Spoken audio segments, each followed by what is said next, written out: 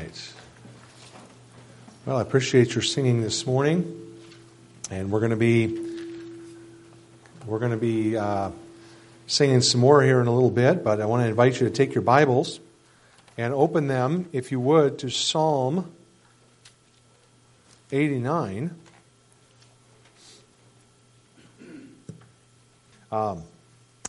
So Psalm 89, and we've been in. We took time the last couple of weeks. Not last week, of course. We had the team from Camp Joy here last week, but the 2 weeks prior to that, we were studying Psalm 89.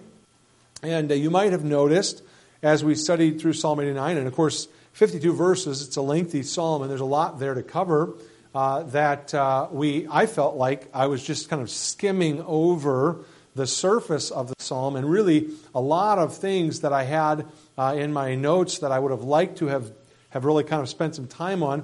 I just didn't have the time for it, and we just kind of had to go through to try to get the big picture of what the psalm is about. But you will notice, or you might have noticed, that the very last verse of the psalm I didn't make any reference to.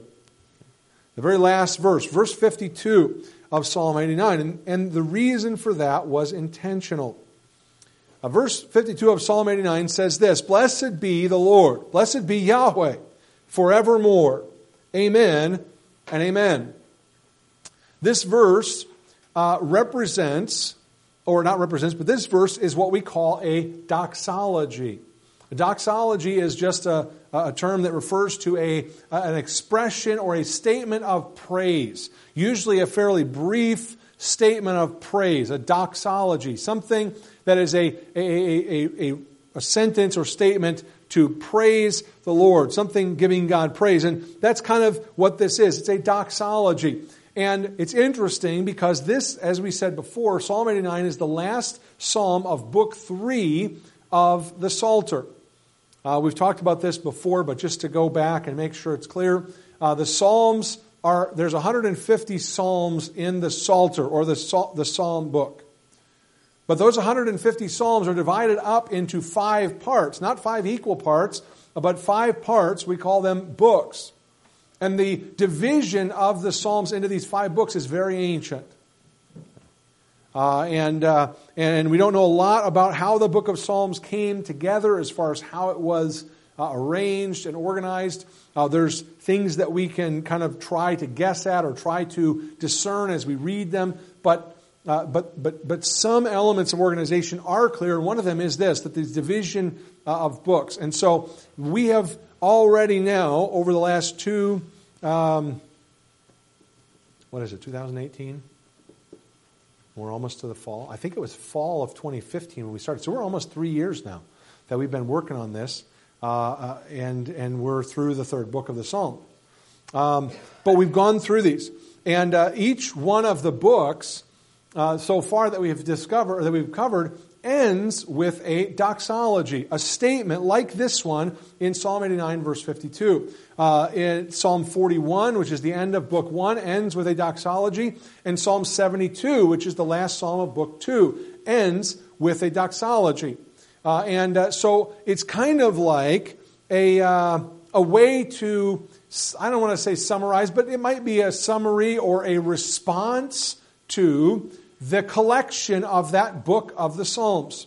And so Book 1, you get through the first 41 Psalms, and it's kind of like, okay, at the end of this book, here's the response. Here's the doxology. We end with this simple statement of praise to the Lord. And then we go through Book 2, and we get to the end, and again, we have another statement. Book 2's doxology is a little bit longer. It's a couple of verses, but it's basically very similar to this. Bless the Lord, praise and worship Yahweh forevermore. Amen and amen. And that's the doxology. Now we come to the end of Book 3 and we see a similar thing, this doxology. Now what makes this interesting in Book 3 of the Psalms, if you've been following along and paying attention, is that Book 3 is kind of like the darkest part of the Psalms. It's only 17 Psalms, from Psalm 73 to Psalm 89. But Book 3 really contains the darkest and most difficult portion of the Psalms. And it's interesting if we kind of assess the situation in Book 3. Go with me back to Psalm 72. Psalm 72 was the last psalm at the end of Book 2. And I won't read all of it, but if you look at Psalm 72, it starts off with this, and it's the heading. It's a Psalm of Solomon. Who was Solomon? Anybody know here? Any of the kids know who Solomon was? Who was Solomon? Anybody remember who was Solomon? Whose son was he? Okay, he was David's son. Solomon was David's son who became king after David. That was really important. Why was it so important for Solomon that Solomon became king after David? Well, it's important because Saul, remember, had been king before David. And Saul never was able to pass the kingdom on to his son. Right? Because God told Saul he couldn't do that. Because Saul was disobedient. And God said, I'm taking the kingdom away from you, Saul, and away from your sons, and I'm giving it to someone else. And then he brought David into the picture. Right? Now, for the first time in the history of Israel, their king is able to pass on the kingdom to his son. But it's not just that. Remember, God had given David promises. God had made a covenant with David. God had said to David, I'm going to do some things for you. One of those things, he said, is after you die, your son is going to take your place on the throne. So Solomon coming to the throne was a fulfillment of one part of the covenant promise of God to David. So the fact that Solomon was coming to the throne was answer. It was proof that God was keeping his word. But remember, when God made that covenant with David, it was far more than just Solomon. Because God talked to David about this seed that would come after him who would sit on his throne forever and establish his throne forever. And would rule the whole world from David's throne forever. And we realize that God was promising the Messiah, Jesus Christ, who was going to come as a descendant of David. So that's the big promise. But Solomon sitting on the throne is kind of like the first step, the guarantee that God is answering or is keeping his promise. Because you can't get to the Messiah on the throne if you don't go through Solomon, David's son. It has to pass to the son. And so Solomon comes to the throne. And so that's where Psalm 72, this is a psalm of Solomon. That's significant. And notice what he says. Give to the king your judgments, O God, and your righteousness to the king's son. Solomon is saying, he's speaking to the Lord and he's saying, give me the judgments and the righteousness. And he talks about here, this is really in some ways a prayer that Solomon offers to God for himself as king, but Psalm 72 also looks ahead to that future king, the great king, the Messiah who's going to come, and talks about him and about his the blessing on the earth. Talks about in verse 17, his name shall endure forever. His name shall continue as long as the sun, and men shall be blessed in him. All nations shall call him blessed. And then we come to the doxology, verse 18. Blessed be the Lord God, the God of Israel, who only does wondrous things, and blessed be his glorious name forever. And let the whole earth be filled with his glory. Amen and amen. And we say, yes! What a glorious psalm. This psalm that represents the height of the kingdom. David has ruled, and David has now passed on the rule to his son Solomon, and Solomon has become king, and all the promises of God are coming true. And yes, it's glorious, and there's going to come this day when this descendant of David, the son, is going to sit on the throne, and all of the world is going to bless his name, and everything is going to be glorious. And you can just imagine, as Psalm 72 depicts, this time period when Solomon becomes king and he steps into the throne, and you can just imagine how the people thought, hey, it's coming true. God is doing what he promised, and it's going to come. And so you have Psalm 72, which really represents the high point of Israel's history. Not the reign of David, but the ascension of Solomon as Solomon comes. And now it's like the first step in the fulfillment of God's promise. And the excitement and the anticipation and all of that is there. And so you can think, if we were living there, we're thinking, wow, everything is going up from here. From Psalm 72, everything should be going up. It's getting more glorious. Well, we begin the third book of the Psalms in Psalm 73, and then we trace it all the way through to Psalm 89. And what do we find at the end of the book 3 of the Psalms in Psalm 89? What we find is now we have come to the collapse of the monarchy. David's line of descendants through Solomon, beginning with Solomon, became corrupt, immoral, idolatrous, increasingly covetous and spiritually dull, to the point where not only the line of kings, but all of the children of Israel and the nation of Israel began to embrace the idolatry and the immorality of the nations around them, and to the point where God finally said, enough, and Israel is conquered, carried away into captivity. And not just that would be bad enough, but now even decades later, after the captivity has been lifted and the Israelites are allowed to come back, guess what? They are still subject to other world powers. They still don't have their king. The monarchy is still broken off. There is no king on the throne. This is the low point. Or at least it appears to be the low point. We might argue that it gets lower before it gets higher. Even yet. Because it gets lower when Christ himself comes and the Jews reject Christ and crucify him.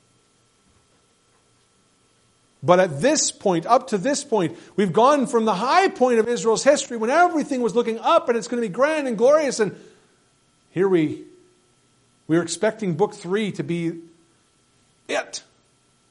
And we come to book 3 and everything collapses. We get to the end of book 3 in Psalm 89, and we read, "Blessed be Yahweh forevermore. Amen and amen." Why?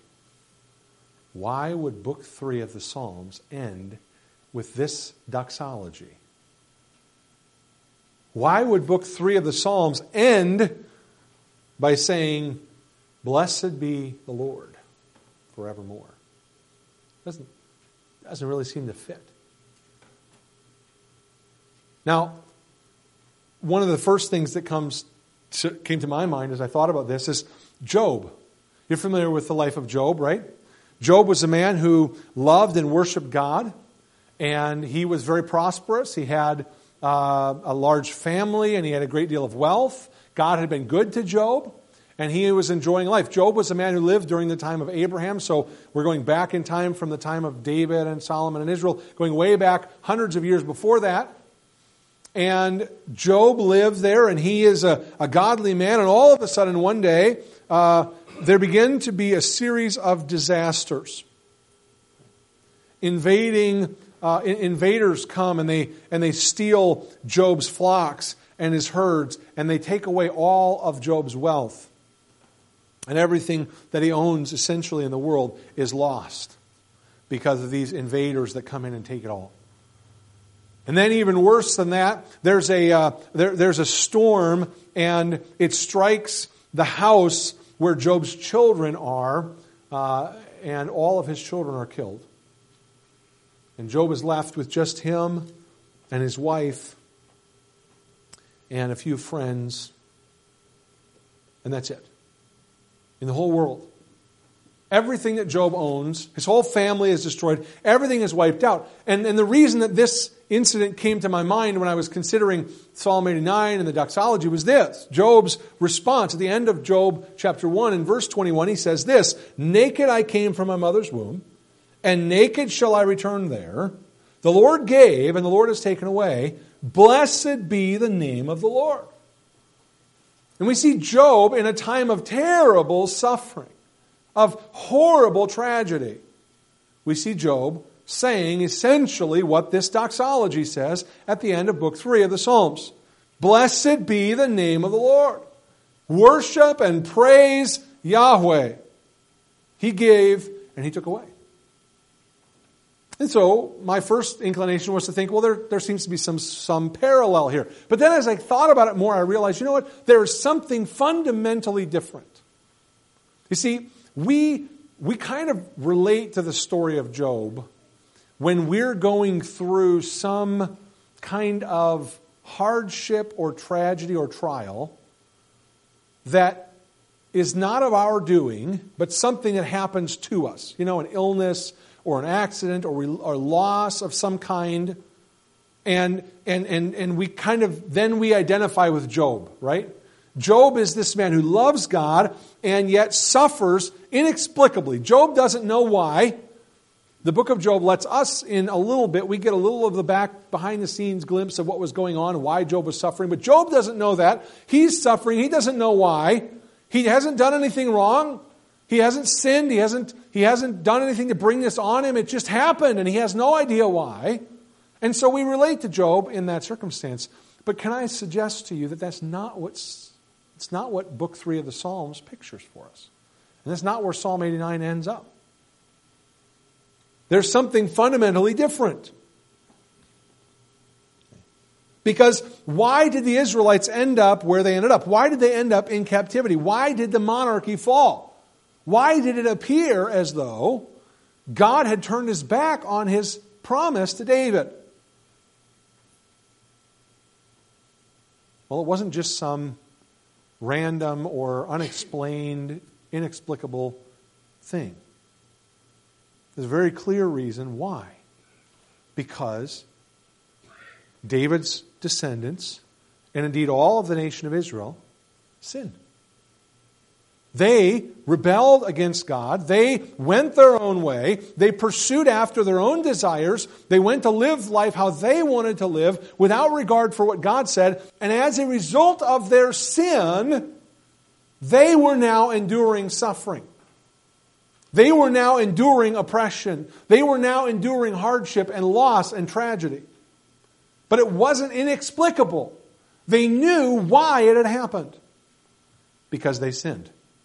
They brought this on themselves.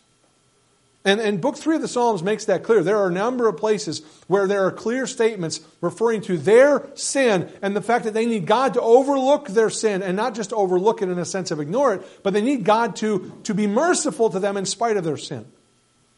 There is a full recognition that this is caused by their sin. This is the consequence of their sin. And so when we consider Book 3 of the Psalms kind of in its entirety,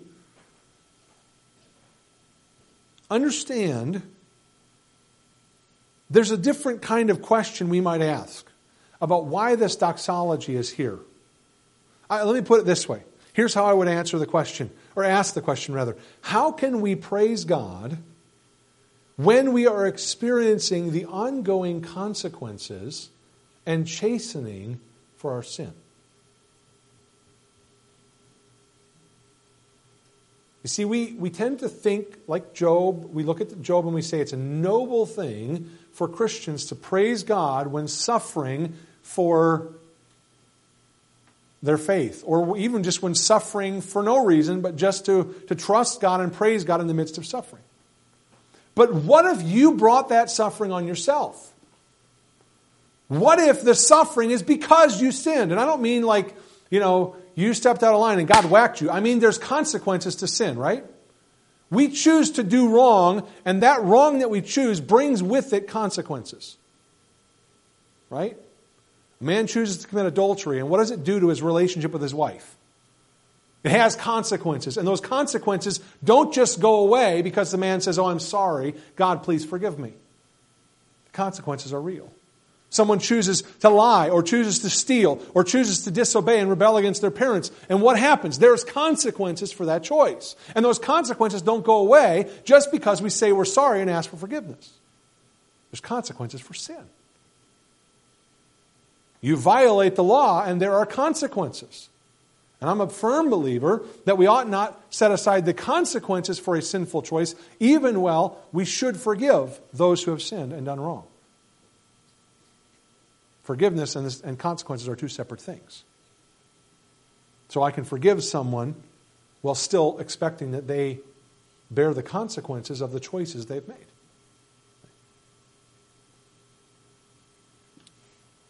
So how do we deal with this?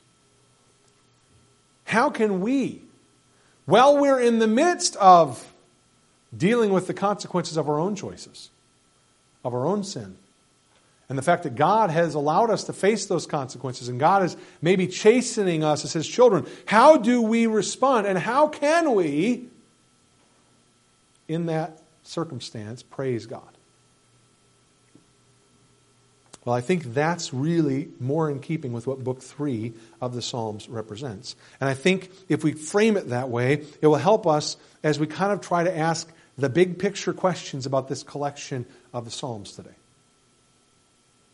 So let's pray and ask God's help, because I want to just go through here and I want to try and draw out just a few very simple principles. There's a lot more that I could say, and I struggled with this message this week because there's so many things I could say, and I wanted to try and narrow it down to things I should say.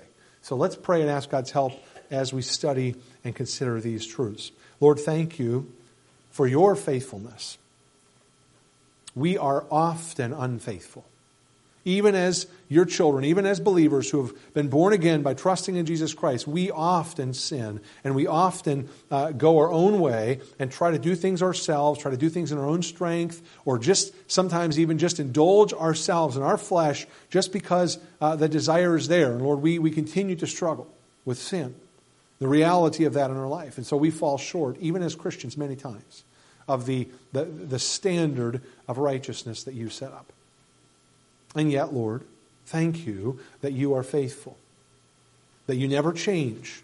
So we can look back and see how you dealt with your people in the past in the midst of their sin, and how we can expect you to deal with this the same way, because you're faithful and you don't change.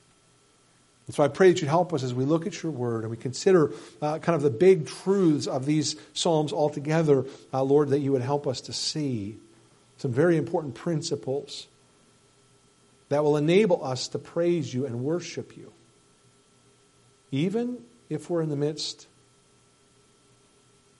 of chastening or enduring the consequences of sin and choices we've made.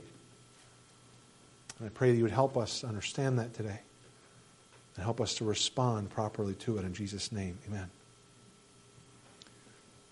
Now, I want to submit to you 4 principles this morning. 4 principles that we can apply here that I think will be borne out by the Psalms themselves, of how we need to respond when we find ourselves in the circumstance of dealing with our own sinful choices and the consequences of things that we have done. Again, sin brings consequences. And even as God's children, if indeed you are a child of God today, those consequences don't disappear.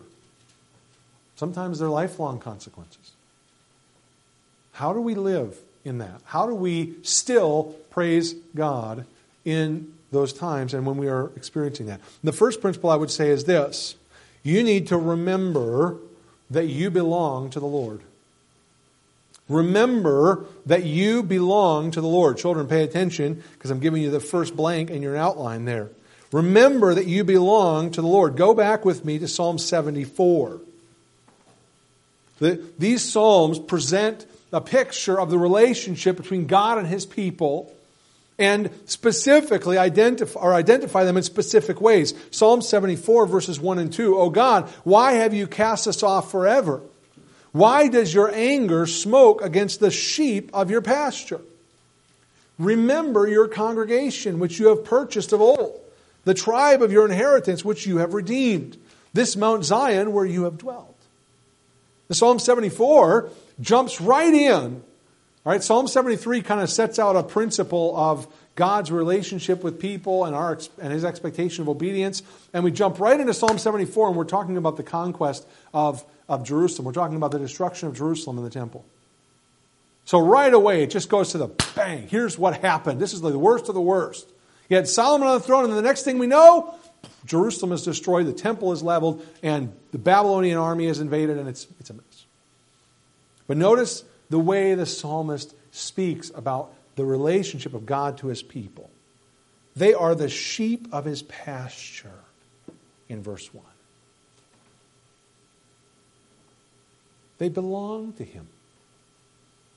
They're sheep that belong to Him.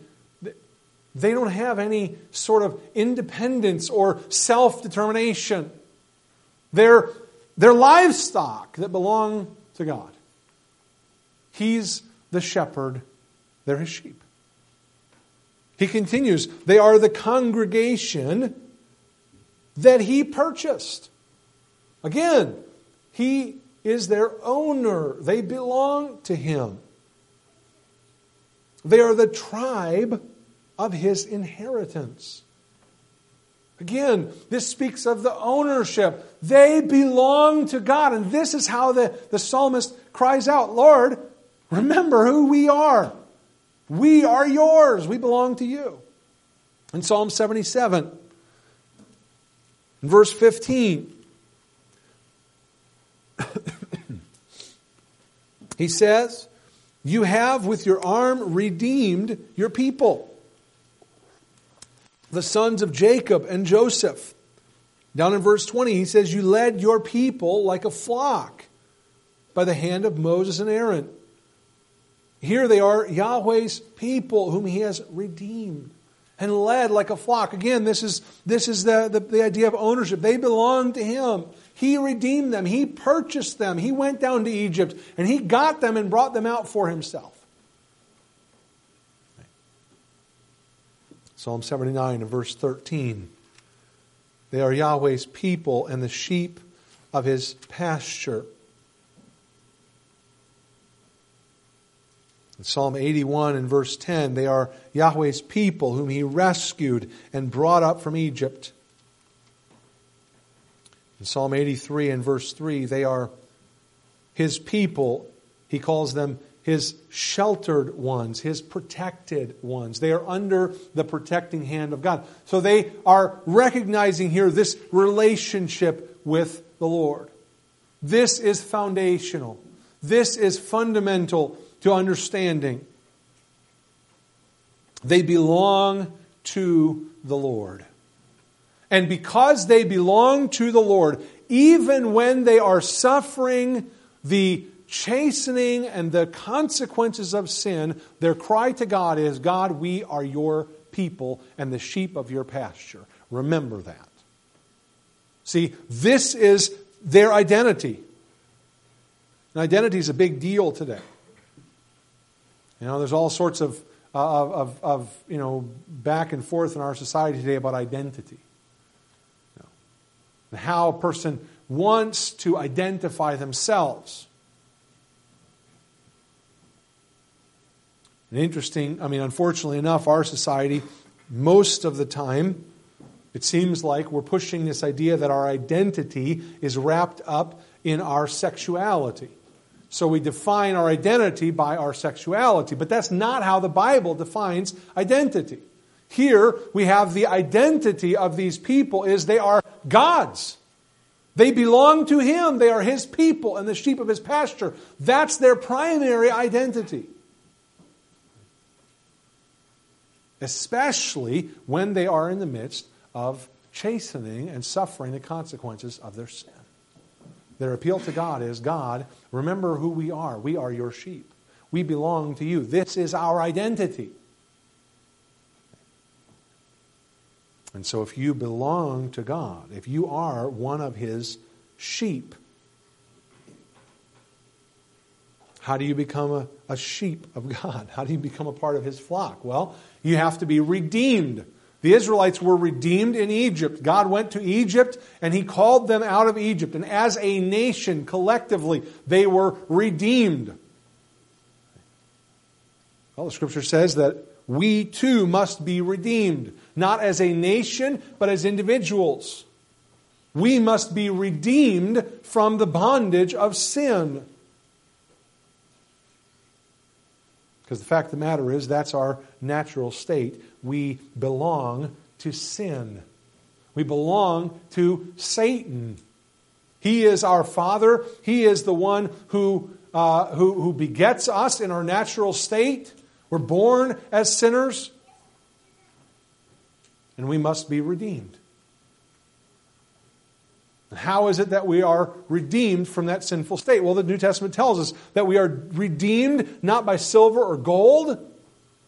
That's how you normally redeem someone. You go and buy them and you set them free. Peter says we're not redeemed by silver and gold. We're redeemed by the precious blood of Christ. Because Jesus Christ, the Son of God, died on the cross and shed His blood that He might redeem you. Purchase your freedom from sin, that you might be one of His.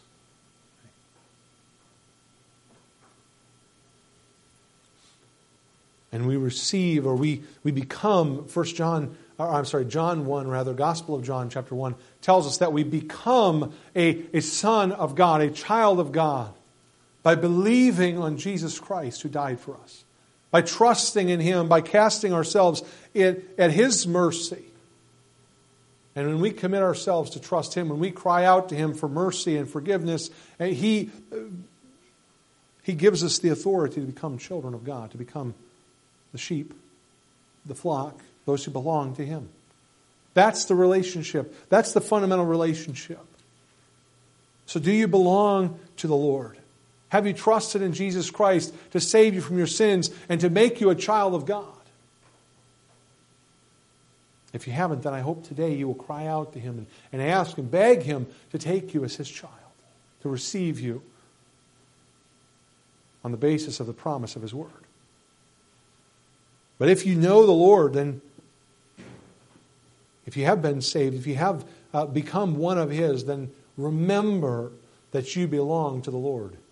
Even in the midst of suffering, even when God is chastening, even when you are experiencing the consequences of sin in your life and you've blown it and you've done wrong and it's brought pain and suffering and hardship and difficulty, guess what? You still belong to God. Remember that. That's the basis on which you can cry out to Him. You can say, Lord, I'm one of yours. I know I'm going through a hard time and I know I brought this on myself, but Lord, I'm one of yours. Now, secondly, you need to remember that the Lord will judge. The Lord will judge. Remember that the Lord will judge. This is a prominent theme throughout these Psalms, and I'm not going to read a lot of them. There's just so many different references here. I'll share them with you as we go through, but all the way back in Psalm 73, though, the very first psalm of this book, Psalm 73, verse 18, the psalmist says this, surely you set them, he's talking about the wicked, the ungodly, the unbelieving, surely you set them in slippery places. You cast them down to destruction. Oh, how they are brought to desolation as in a moment. They are utterly consumed with terrors. As a dream when one awakes. So, Lord, when you awake, you shall despise their image. The Lord despises the wicked and those who mock God. He is the one who sits in judgment of them. Even though they mock Him and they despise Him, He sits in judgment. There's more explicit statements of this. Psalm 75, verse 6. For exaltation comes neither from the east, nor from the west, nor from the south, but God is the judge. He puts down one and exalts another. The Lord is the judge. He's the one who is exalted high above, and He's the one who sits and looks down and determines the right and the wrong. He's the one who executes judgment. The very next psalm, Psalm 76, speaks about when the Lord comes in judgment. Verse 7, you yourself are to be feared, and who may stand in your presence when once you are angry? You caused judgment to be heard from heaven. The earth feared and was still. when God arose to judgment to deliver all the oppressed of the earth. Listen, God is the one who judges, and when He judges, it is a fearful thing. And so we need to understand that God is the judge. He's the one who sits enthroned above the earth, and He's the one who decides and determines right from wrong. Now again, if you belong to the Lord, then you should already know this. That God is the one who judges. He's the one who determines these things. You should understand that the Lord judges His own people when they fail to trust Him and obey. This is something that God does. Psalm 78, the second longest psalm in all of the book. Psalm 78, verses 31 to 34, speaks of this. It says, the wrath of God came against them, and it's talking about the Israelites. In the wilderness, after God had redeemed them from Egypt, and they're in the wilderness, and He's providing for them. And it says, the wrath of God came against them, and slew the stoutest of them, and struck down the choice men of Israel. In spite of this, they still sinned and did not believe in His wondrous works. Therefore their days He consumed in futility, and their years in fear. When He slew them, then they sought Him, and returned and sought earnestly for God. The Lord, He punishes, He chastens, He disciplines, He judges His people for their sins. That's the picture that we see here. God does not ignore sin when His people sin. We could look at Psalm 81, verses 11 and 12, where it speaks of the Lord allowing Israel to wander astray and suffer the consequences of their rebellion. In that case, it's not an active God judging, it's God simply allowing them to face the consequences of their sinful choices. Or Psalm 82, where the Lord is the judge of the leaders of His people. And then Psalm 88, that very dark psalm where it speaks of the Lord bringing terror and death on men as a result of their sin. And it's speaking universally, the experience of mankind. Why do we have death? Why do we lose people? Because of sin. Because God has brought terror and judgment on mankind for our sin. The truth of the matter is, God is the judge.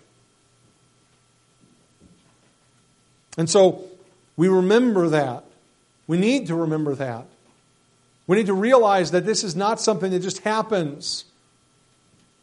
God is the one who executes judgment and justice.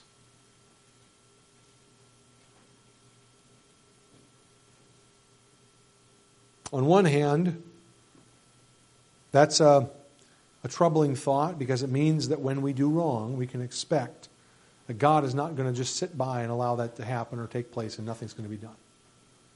And when we do wrong, God is going to act to deal with that wrong.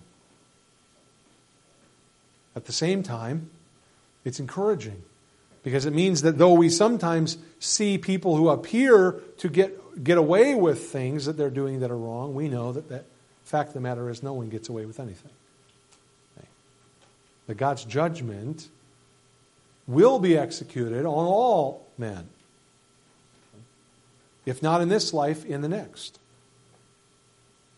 And so we need to remember that the Lord will judge. That's an important truth for us to keep in mind. Thirdly, though, we need to remember something else. We need to remember that the Lord will keep His word. We need to remember that the Lord will keep His word. Again, the idea of the covenant is very important here in these Psalms. We could look at Psalm 74, verse 20, where it speaks about the covenant and it appeals to the covenant that God has made, which will cause Him to protect His children from the wicked ones. Or Psalm 77, verses 8 through 11, which speak about remembering the past actions of God that demonstrate that He is faithful to keep His covenant. It's interesting, in Psalm 78 and verse 10, we have a statement about the people of Israel concerning the covenant that God made. It says they did not keep the covenant of God. They refused to walk in His law. So the people didn't keep the covenant. What did God do when the people didn't keep the covenant? Well, the rest of Psalm 78 proves in no uncertain terms that God kept the covenant, that God was faithful to do what he said he was going to do in spite of their sin. In fact, Psalm 78 makes it clear that the judgment that came on them was because of the covenant of God. It was because of the promises that God made. It was because God was faithful to his word. Because he had said to them, this is the covenant. Here's what's going to happen. You do right, I'm going to bless you. You do wrong, I'm going to judge you. I'm going to punish you. And so the punishment that he brought was him being faithful to keep his word. And of course, Psalm 89, where we were most recently, I love the way Psalm 89 puts it. Verse 33, nevertheless, my loving kindness I will not utterly take from him, speaking of this descendant of David, the seed that was going to come. Nor allow my faithfulness to fail. My covenant I will not break, nor alter the word that has gone out of my lips. Once I have sworn by my holiness, I will not lie to David. His seed shall endure forever, and his throne is the sun before me. You see, Yahweh's covenant will not be broken. His word will not fail. His word will not be changed. He will keep his word.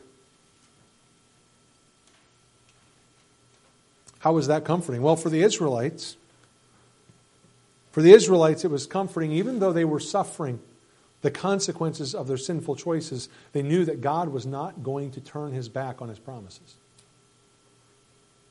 Even though by all appearances, it seemed as though God was having none of the promises of David. God was not fulfilling them. All of the glories of Solomon and the hopefulness of Solomon coming to the throne have been set aside. And it appeared from a human perspective that God was done with that he was not going to do it. And yet, even in Psalm 89, there is the reassurance that God's word, when it has gone out of his mouth, it does not change.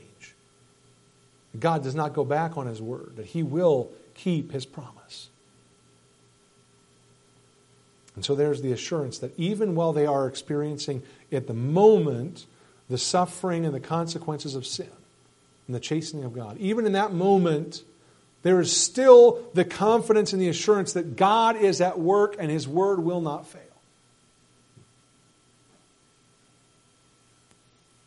Paul speaks of something similar to this.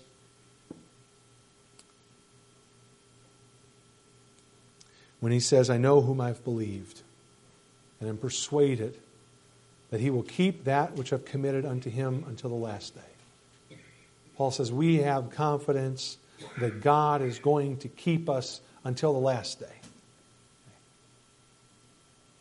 That we have committed our trust in him, and that trust in the Lord will not fail.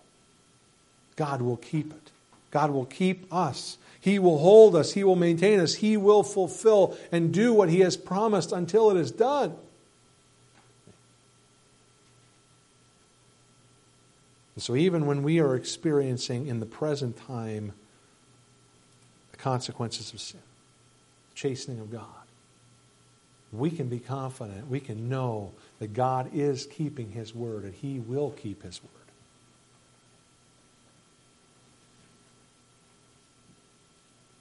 And that allows us to do now the final thing.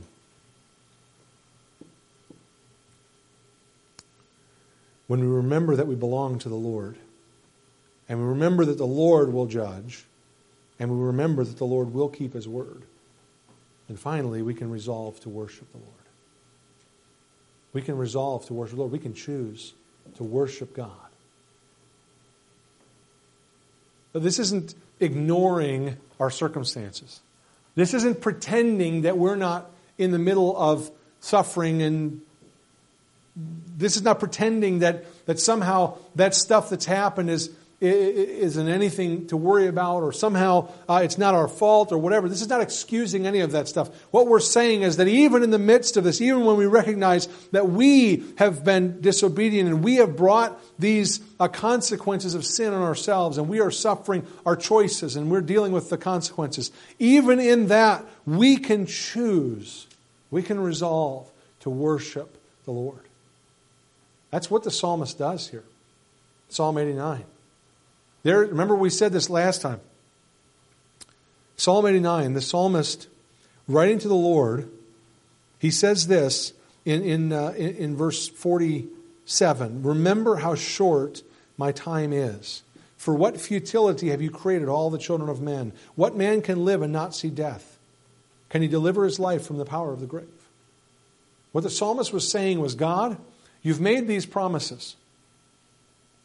And it appears right now as if you're not keeping the promises. But remember, God, my life is not very long. And I want to see you do what you're going to do.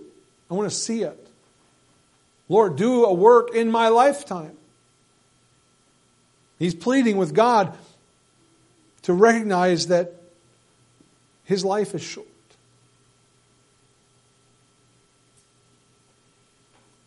And again, as we mentioned last time, we realize, looking back at this, that the psalmist never saw it. That he lived and died without seeing the fulfillment of the promises of God. And yet, what's the response? What's the response? Even as he awaits, even as he says, I know, here's where I'm at. Lord, I want to see your work. I want to see you do great things. What's his response? Verse 52, blessed be the Lord forevermore. Amen and amen. That word blessed means to worship, to kneel down. This is a call for us to worship the Lord, to humble ourselves before God, not to make demands, but simply to come to Him and honor and exalt Him. And how long are we going to do that? Forevermore. Interesting thing is, it's a word the psalmist has used throughout Psalm 89 numerous times, speaking of the promises and the covenant that God had made. Guess how long we are to sing and worship and praise and honor the Lord? Well, for the same duration as all the promises that He has made. See? So while we await the fulfillment of His word, we praise and honor Him, because even when His word is fulfilled, we will still continue to praise and honor the Lord. This is something that will be ongoing. And he closes with those two words, Amen and Amen. An expression of agreement. This is for the people.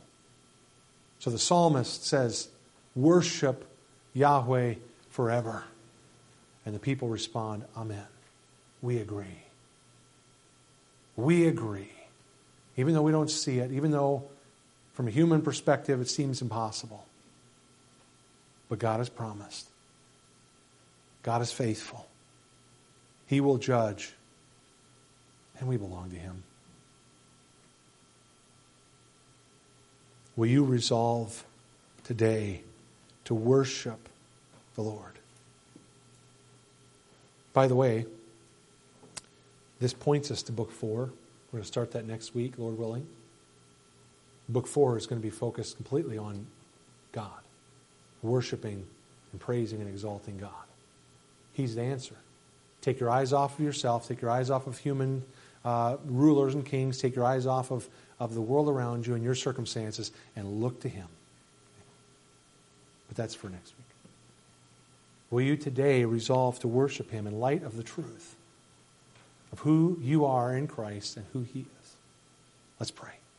Lord, I thank you that you give us the truth of your word, and not just on a psalm by psalm or passage by passage basis, but even when we step back to look at bigger sections and look at some of the themes that we see, we realize, Lord, that you are trying to communicate to us who you are your greatness and your sovereignty and your majesty and your glory, and your mercy and your love and your righteousness. These are all themes we didn't get a touch on today that are found all through this book. They're all through these Psalms. There's so much for us to learn about you, even in the midst of pain and suffering, and even when we have brought these things in ourselves, even when we're experiencing the consequences of sin, there is much to meditate on you. So many times we just focus on ourselves. We tend to have that woe is me attitude, even when we're the ones who brought the trouble on ourselves by our own foolish choices and our sinful decisions. And yet, Lord, I pray that today you'd help us to meditate on you, to remember that we belong to you and that you are the one who judges and you are faithful to keep your word. Help us to worship you and praise you today, regardless of what our circumstances are. And we'll give you the thanks for it in Jesus' name. Amen.